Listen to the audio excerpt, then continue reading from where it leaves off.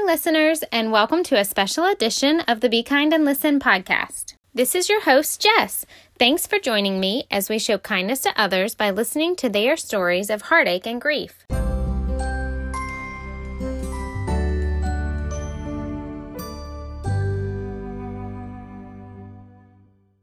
So today is a special episode of the Be Kind and Listen podcast because we are airing it on a Tuesday instead of a Thursday. We'll still have an episode airing this Thursday, but we're releasing Jennifer's story today because today marks her son Jared's birthday, and so we wanted to release their story on his birthday in honor and memory of him. I became friends with Jennifer because my mom was first friends with her. They used to work together, and then they also spent lots of time traveling together with their group of girlfriends. Jennifer has become more like a family member to me and like a grandparent to my kids. We love Gran Jen and Gran Bill. And I'd like to apologize for the audio of this podcast. We did this recording in the car, so there's a little bit of background noise that you can hear, but I know that you'll still be able to hear Jennifer's heart through her story. Thank you, Jennifer, for sharing your story with us. I first want to thank Jessica for giving me this opportunity to share with you and share with her on the podcast that she has done in memory of her mom, the Be Kind podcast. I'm going to tell you a little bit about my grief story as I struggled getting through the loss of my son Jared at the age of 18. And excuse me if I shed tears, because it will happen. I'm going to start by telling you that everybody's grief process is different.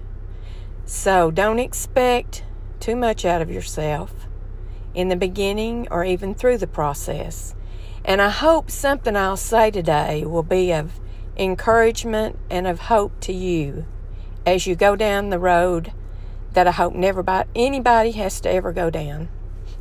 I'll start with how it started on October the 4th. That's the day we lost Jared and he went to heaven. It was the day after my husband's birthday, which was October 3rd. So you can imagine that in itself makes it a hard time for us, especially during the year. And let me tell you this, it has been 18 years since we lost Jared. So grief is a long journey. Don't think it any differently. But it does get easier, and I want you to know that. And I know people says that to you, but it does. It does get easier. On October the 4th, I met Jared in the parking lot. Of course, he was going shopping, and he needed money. So I met him as I come in from work, because I van pulled from Oak Ridge, and met him. And he said, "Mom, I'm going to Knoxville with a friend. We're going shopping." And I said, "Okay." He said, "Well, I need some money, of course." And I said, "Yeah, I'm sure you do." So I hand out some money to him, and he says, "I'm going to go shopping for some clothes." And I said, "Okay, and we'll probably eat." "Okay, that's great." So he goes off. He picks up his friend Courtney, and they head to Knoxville. Well, they just get off the interstate, and he has another friend call him, and his name's Adam, and he says, Adam has just broke up with his girlfriend, and he's very sad. Adam is very sad.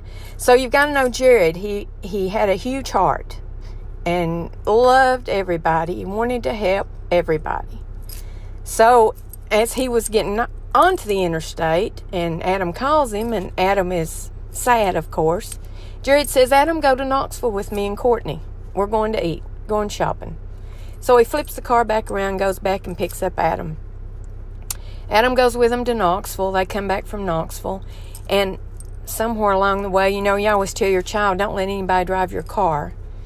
Well, Jared had a fairly new car we had just recently got him. And Adam wanted to drive it. So Jared thought, well, if it makes Adam happy, and I know this is how Jared thought, if it makes Adam happy, I'm going to let Jared drive my car. And he did.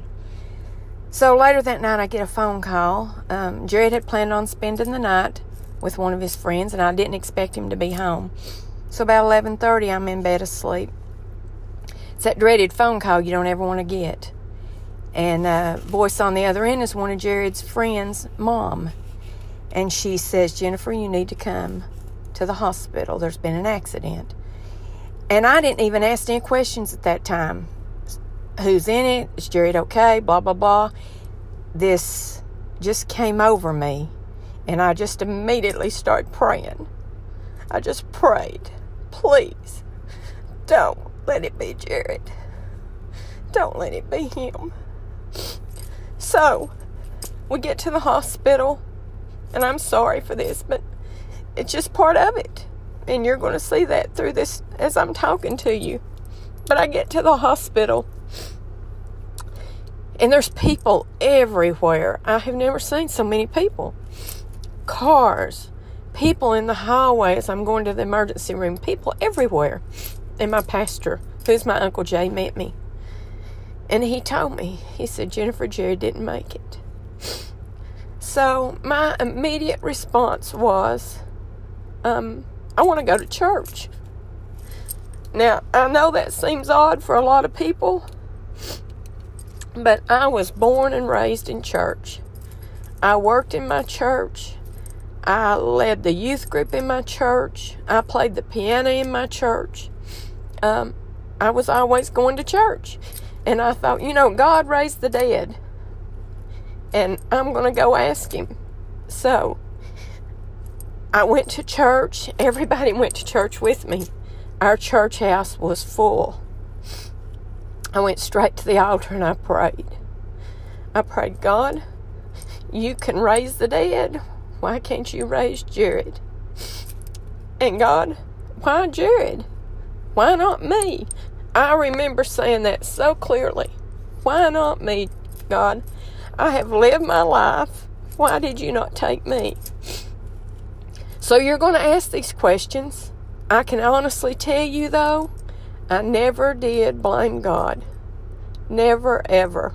I knew there is a plan.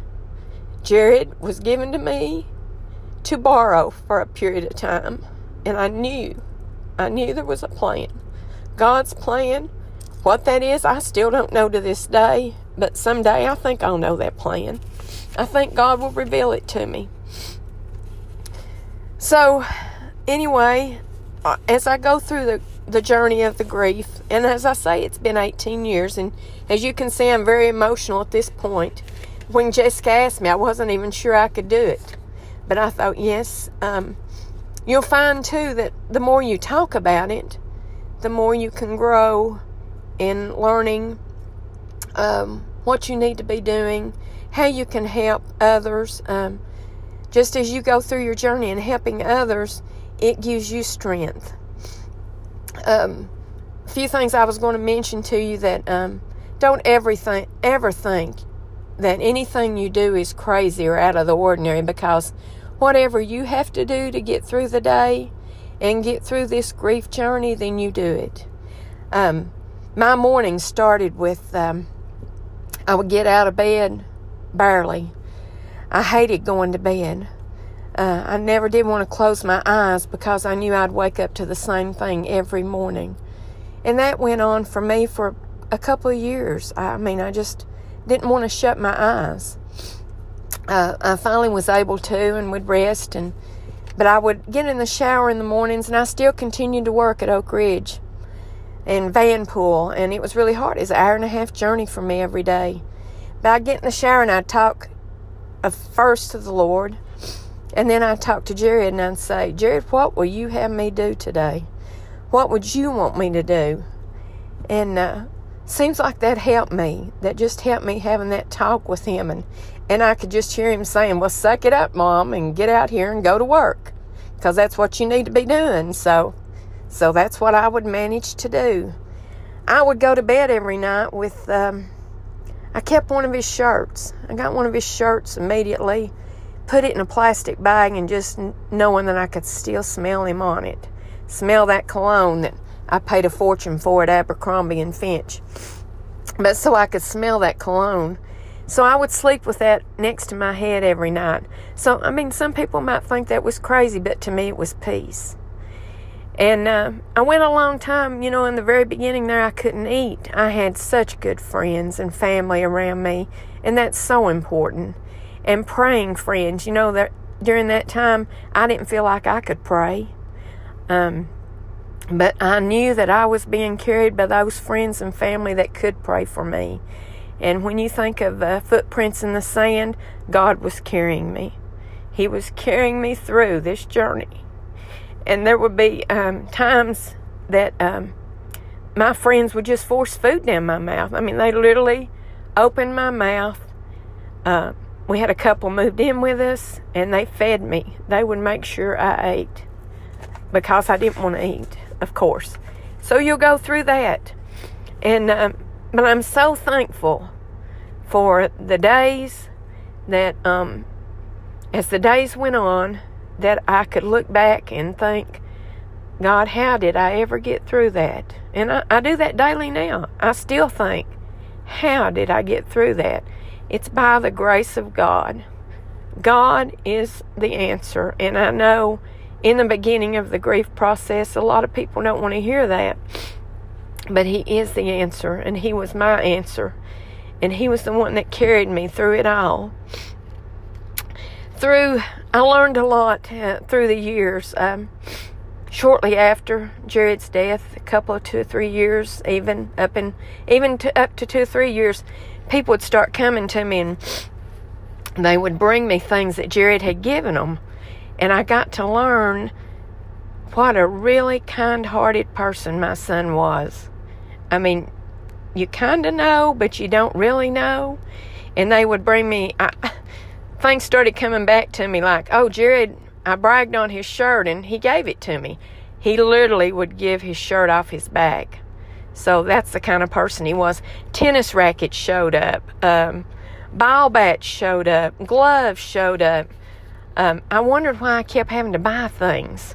And it was because Jared kept giving them away. So, that's the way I wanted him to be. That kind of person. And people, later I got to hear about people getting saved. Even people that had been at the funeral. Things that had been said. And that was such a strength to me. Things I learned through them. Souls being saved. It was just amazing. It's just amazing the stories you get. And you learn more about, you thought you knew your child, but how much more you learned about them. So, I'll close in telling you this. Yes, I still cry, as you can tell. The days are better, much better. Everybody's grief is a different timing for each and every one of us. Don't expect too much out of yourself in the beginning.